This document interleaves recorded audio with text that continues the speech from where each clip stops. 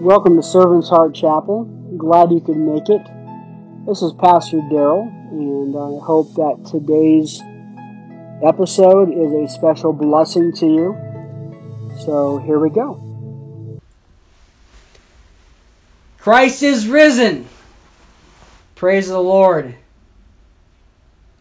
And not even a pandemic can stop Christians all around the world from celebrating His victory.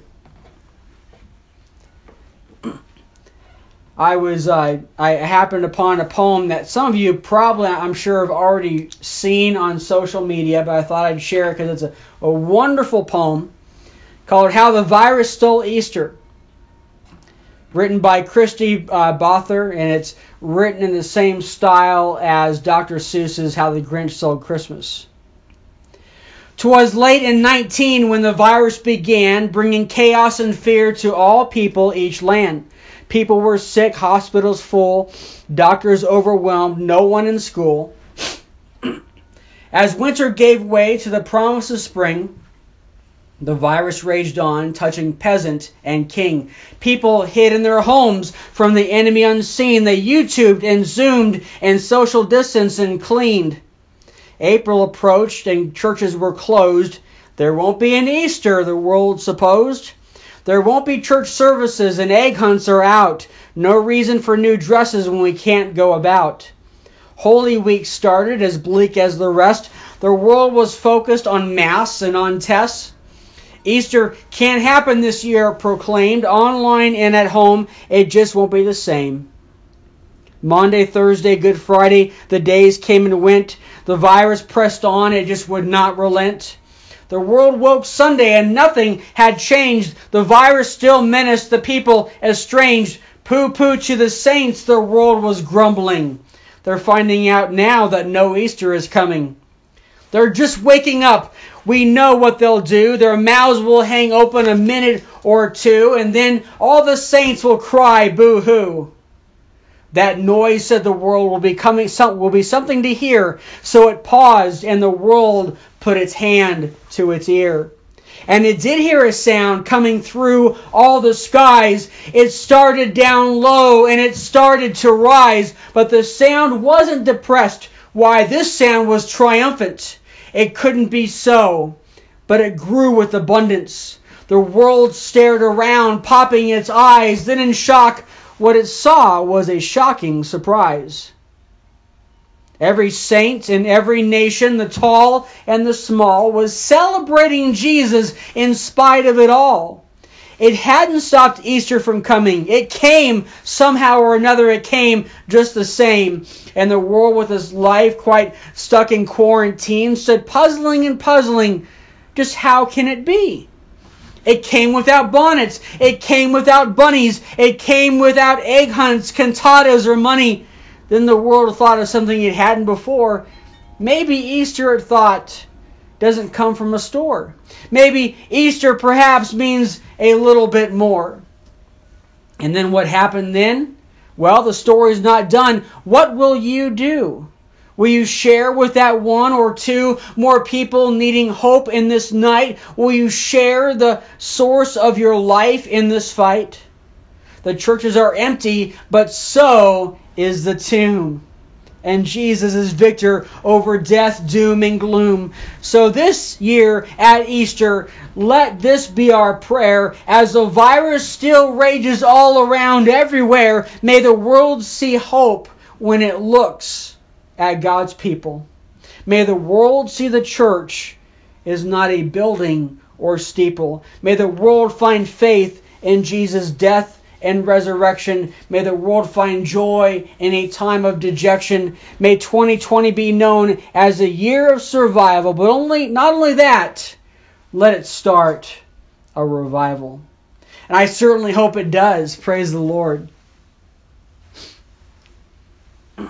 I hope I believe many more people are in church virtually than we have seen people in church physically in many years. More people are hearing more preaching on social media than ever before. And people are turning to the Lord. This morning I was preparing for service today, and I was in my office here, and it was quiet, and I heard something outside. And I opened the door, and wafting in the wind from some distance, I'm not sure how far, but some distance, I could hear hymns being played in celebration the Easter day, Resurrection Sunday. Have you ever wondered why Easter isn't as big as Christmas? We don't hear people playing Easter carols all the time or putting up their Easter lights. I don't know for sure. I can only guess that there's more secular tradition associated with Christmas. More cultures and history have put more time and energy in celebrating the winter solstice, which coincides with Christmas. So you have all these traditions, both pagan and Christian, kind of meshed together. Whatever the reason, Christians, we as Christians should have put as much focus on Easter as we do Christmas. Of course, that's the way it was for the first 1,000 years or so. Did you know that? For the first millennium, the Christian church, Christ's followers, celebrated Christ's resurrection more than they did his birth. I think it makes sense. If your house is on fire, you'd be happy to see the fire department, but you'd be even happier if they managed to put out the fire. So it is with Christ. We are happy that he arrived, but he didn't just come and spend some time with us as if he were simply on a visit. No, he came for a reason. Jesus had a mission to accomplish. And his resurrection was the finish line. From the book of Luke, chapter 24, and I'm going to read multiple verses, so I'm not going to have the scripture verses up today. You can follow along your Bible if you like, but Luke 24:1, or you can just listen. On the first day of the week, very early in the morning, they came to the tomb, bringing the spices they had prepared. They had found the stone rolled away from the tomb. They went in, but did not find the body of the Lord Jesus. While they were perplexed about this, suddenly two men stood by them in dazzling clothes. So the women were terrified and bowed down to the ground. "Why are you looking for the living among the dead?" asked the men. "He is not here, but he has risen. Remember how he spoke to you when he was still in Galilee, saying, 'It is necessary that the Son of Man be betrayed into the hands of sinful men, be crucified, and rise on the third day.' And they remembered his words. Returning from the tomb, they reported all these things to the 11 and all the rest. Mary Magdalene, Joanna, Mary the mother of James, and the other women with them were telling the apostles these things. But these words seemed like nonsense to them, and they did not believe the women. Peter, however, got up and ran to the tomb, and when he stooped in to look in, he saw only the linen clothes. So he went away amazed at what had happened. And John gives us a little more detail on that, so I want to read that as well. John chapter 20, begin with verse 1. On the first day of the week, Mary Magdalene came to the tomb early while it was still dark, and she saw the stone had been removed from the tomb. So she went running to Simon Peter and the other disciple, the one Jesus loved, and said to them, "They've taken the Lord out of the tomb, and we don't know where they put him." At that, Peter and the other disciples went out, heading for the tomb. Two were running together, but the other disciple outran Peter and got to the tomb first. Stooping down, he saw the linen clothes lying there, but he did not go in.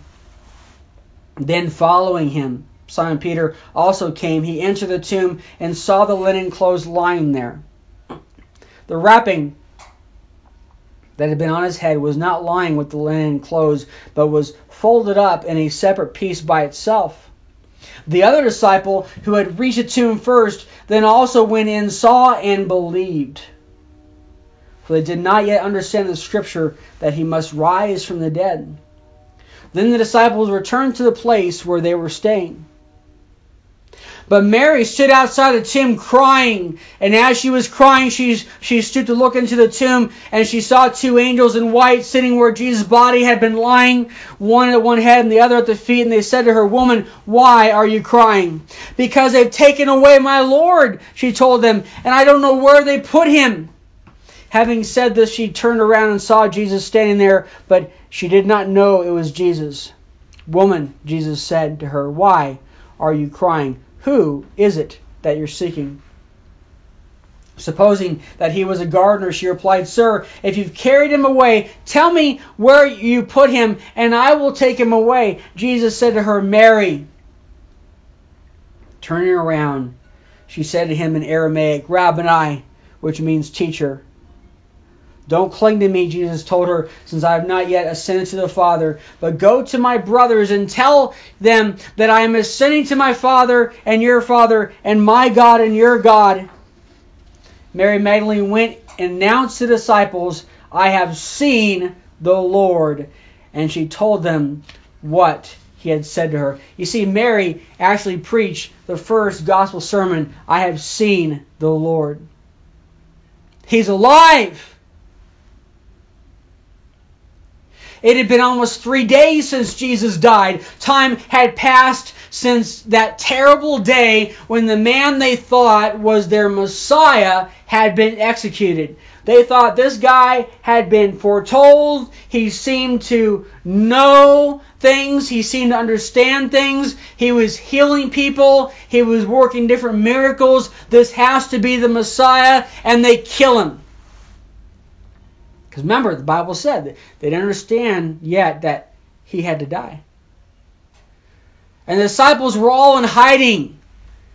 They were scared to death that they were going to be hunted down and executed themselves for being part of Jesus' group. They were all wondering if they were next. Then something wonderful happened. Word got out that Jesus was alive. He's not dead.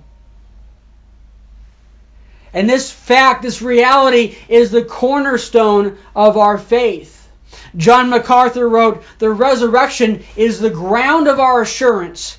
It's the basis for all our future hopes, and it's a source of power in our daily lives here and now. It gives us courage in the midst of persecution, comfort in the midst of trials, and hope in the midst of this world's darkness." And I tell you that courage and comfort and hope, it is most noticeable in times like this. When all the world is despairing and worrying, wringing their hands in worry, we always end up just showing this quiet courage and like, why are you acting differently? And those are the times we can share the reason for our hope. John Stott said, "Christianity is in its very essence a resurrection religion. The concept of resurrection lies at its heart. If you remove it, Christianity is destroyed." I think the Apostle Paul said it better. He wrote, "If there is no resurrection of the dead, then not even Christ has been raised. And if Christ has not been raised, then our proclamation in vain, and so is your faith. Moreover, we are found to be false witnesses about God, because we have testified wrongly about God that He raised up Christ, whom He did not raise up, if in fact the dead are not raised. For if the dead are not raised, then not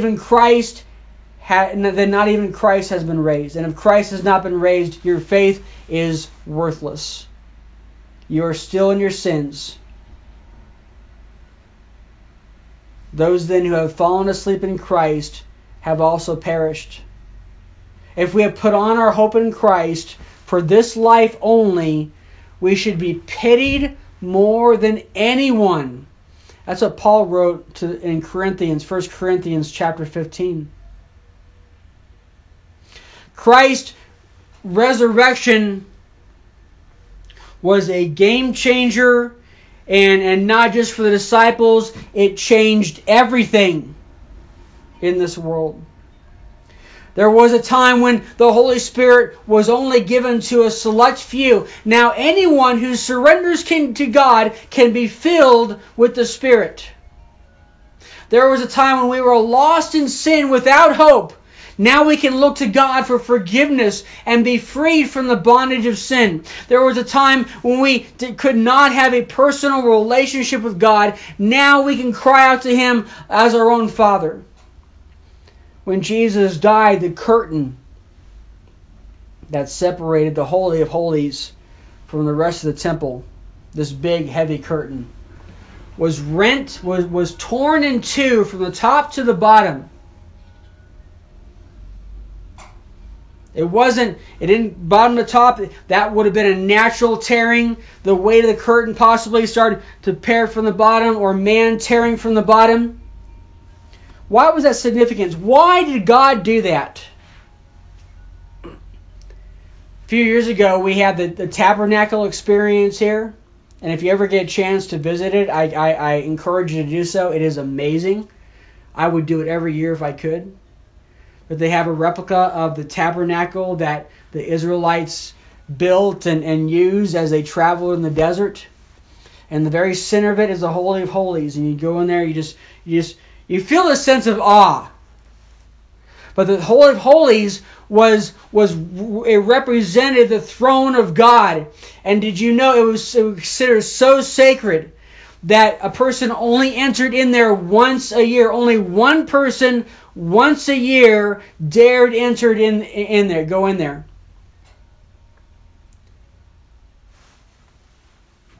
To have that kind of connection with God, to go where God was.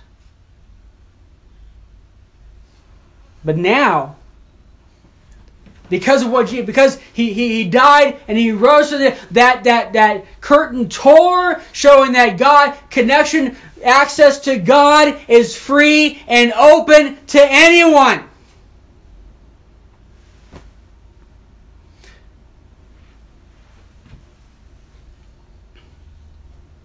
From the most moral man to the worst devil,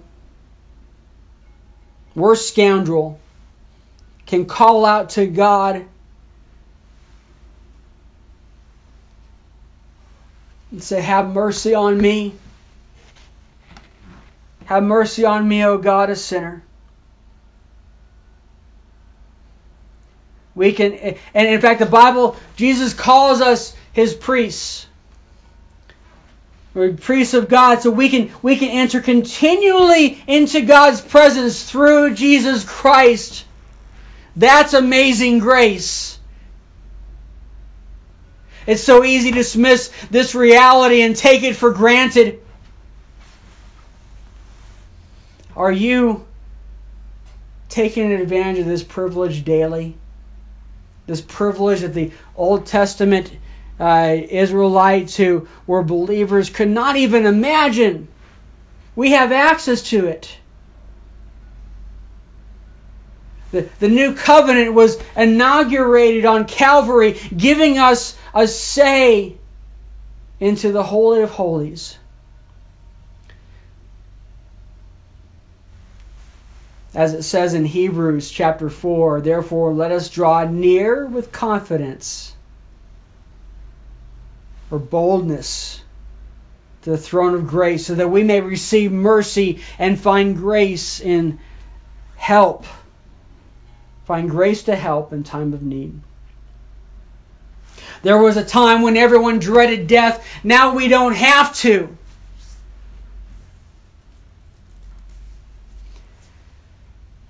Back in 2008, God sanctified me, and one night, not long after God sanctified me, I woke up to a tremendous temptation.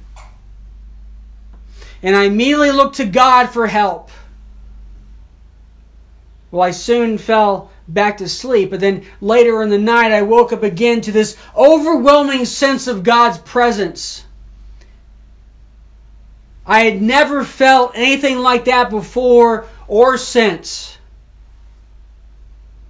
And I thought my heart was going to stop. I thought, is this it?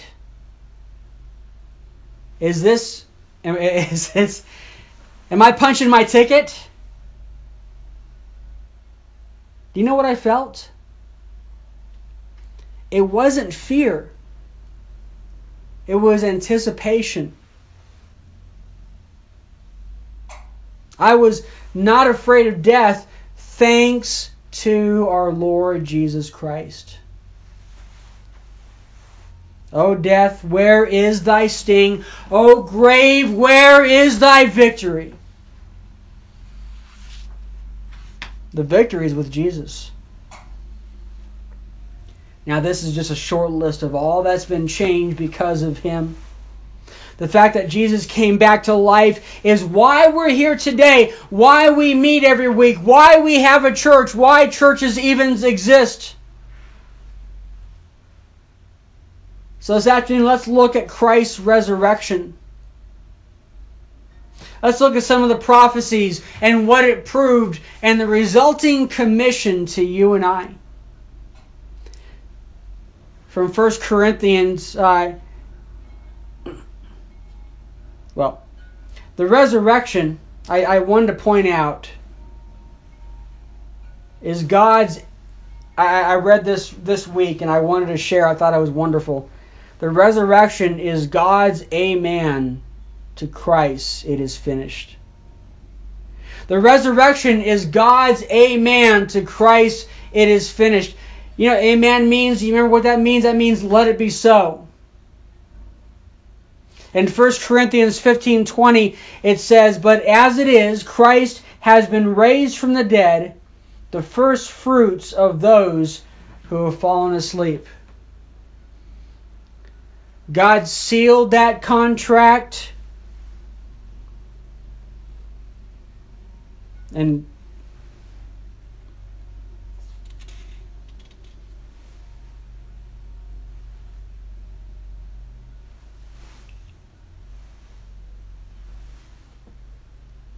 we can, because He was raised, we look forward to being raised too.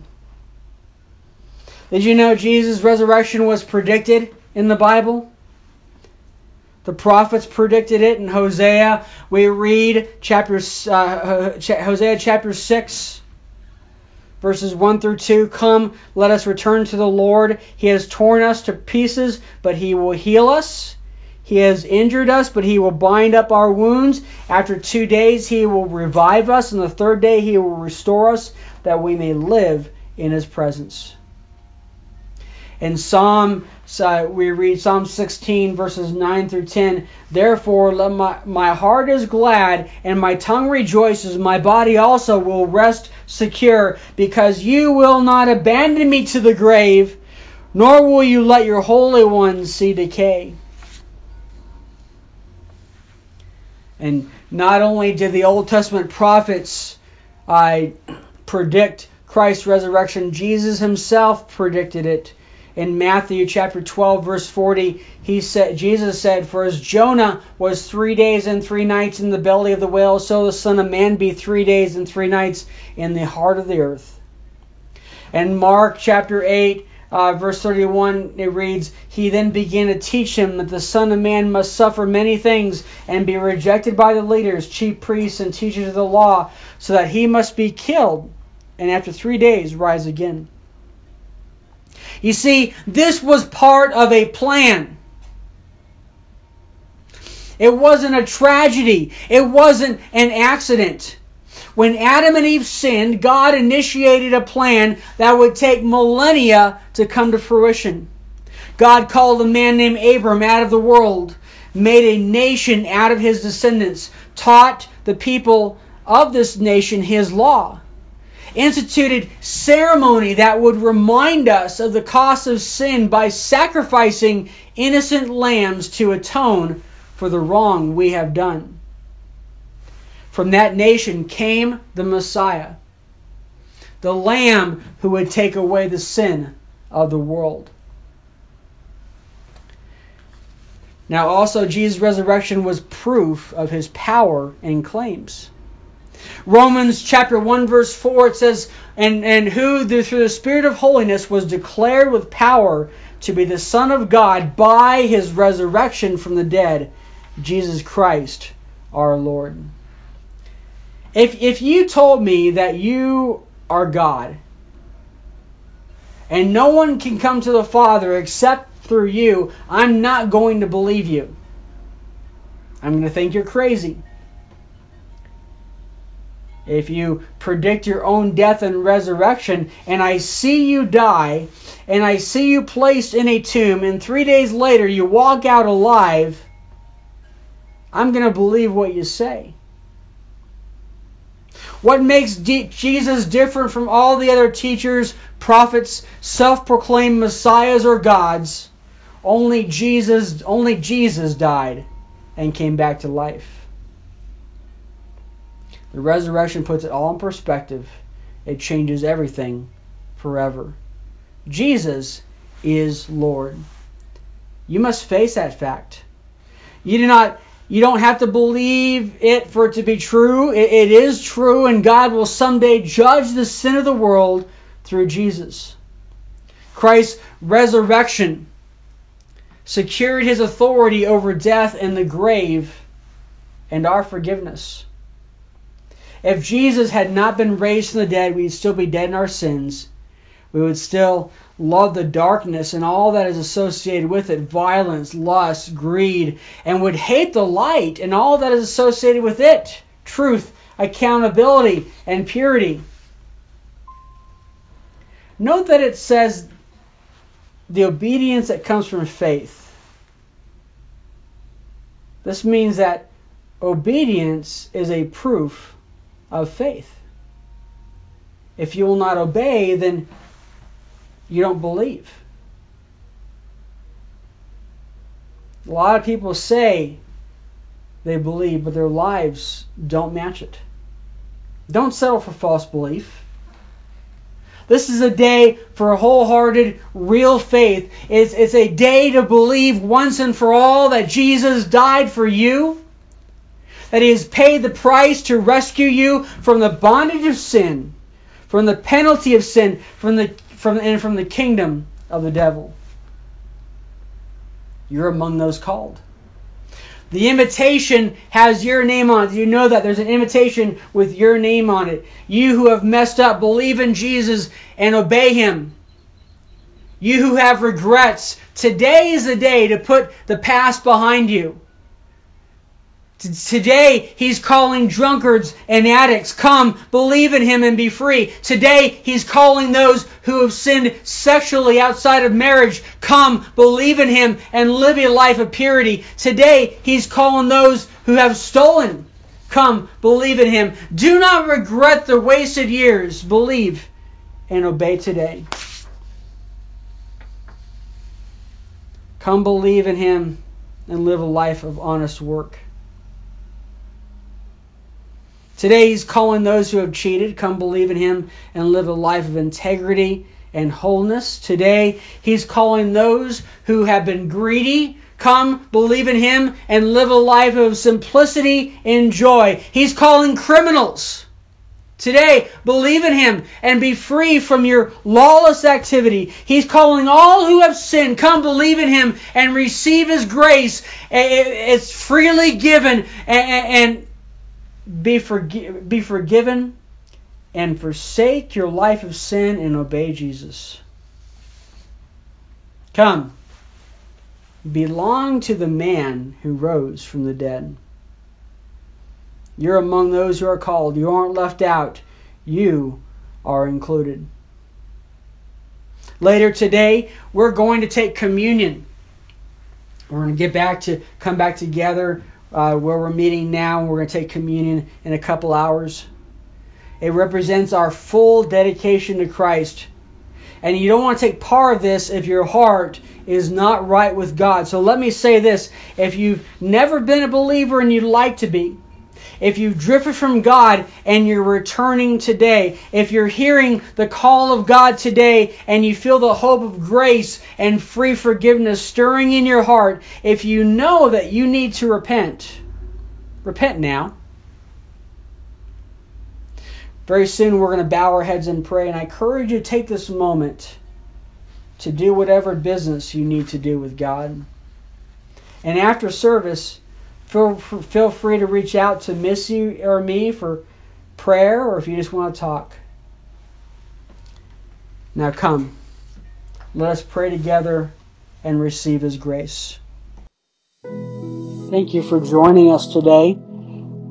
If you liked what you heard, you're welcome to give us a rating, a review on Apple iTunes.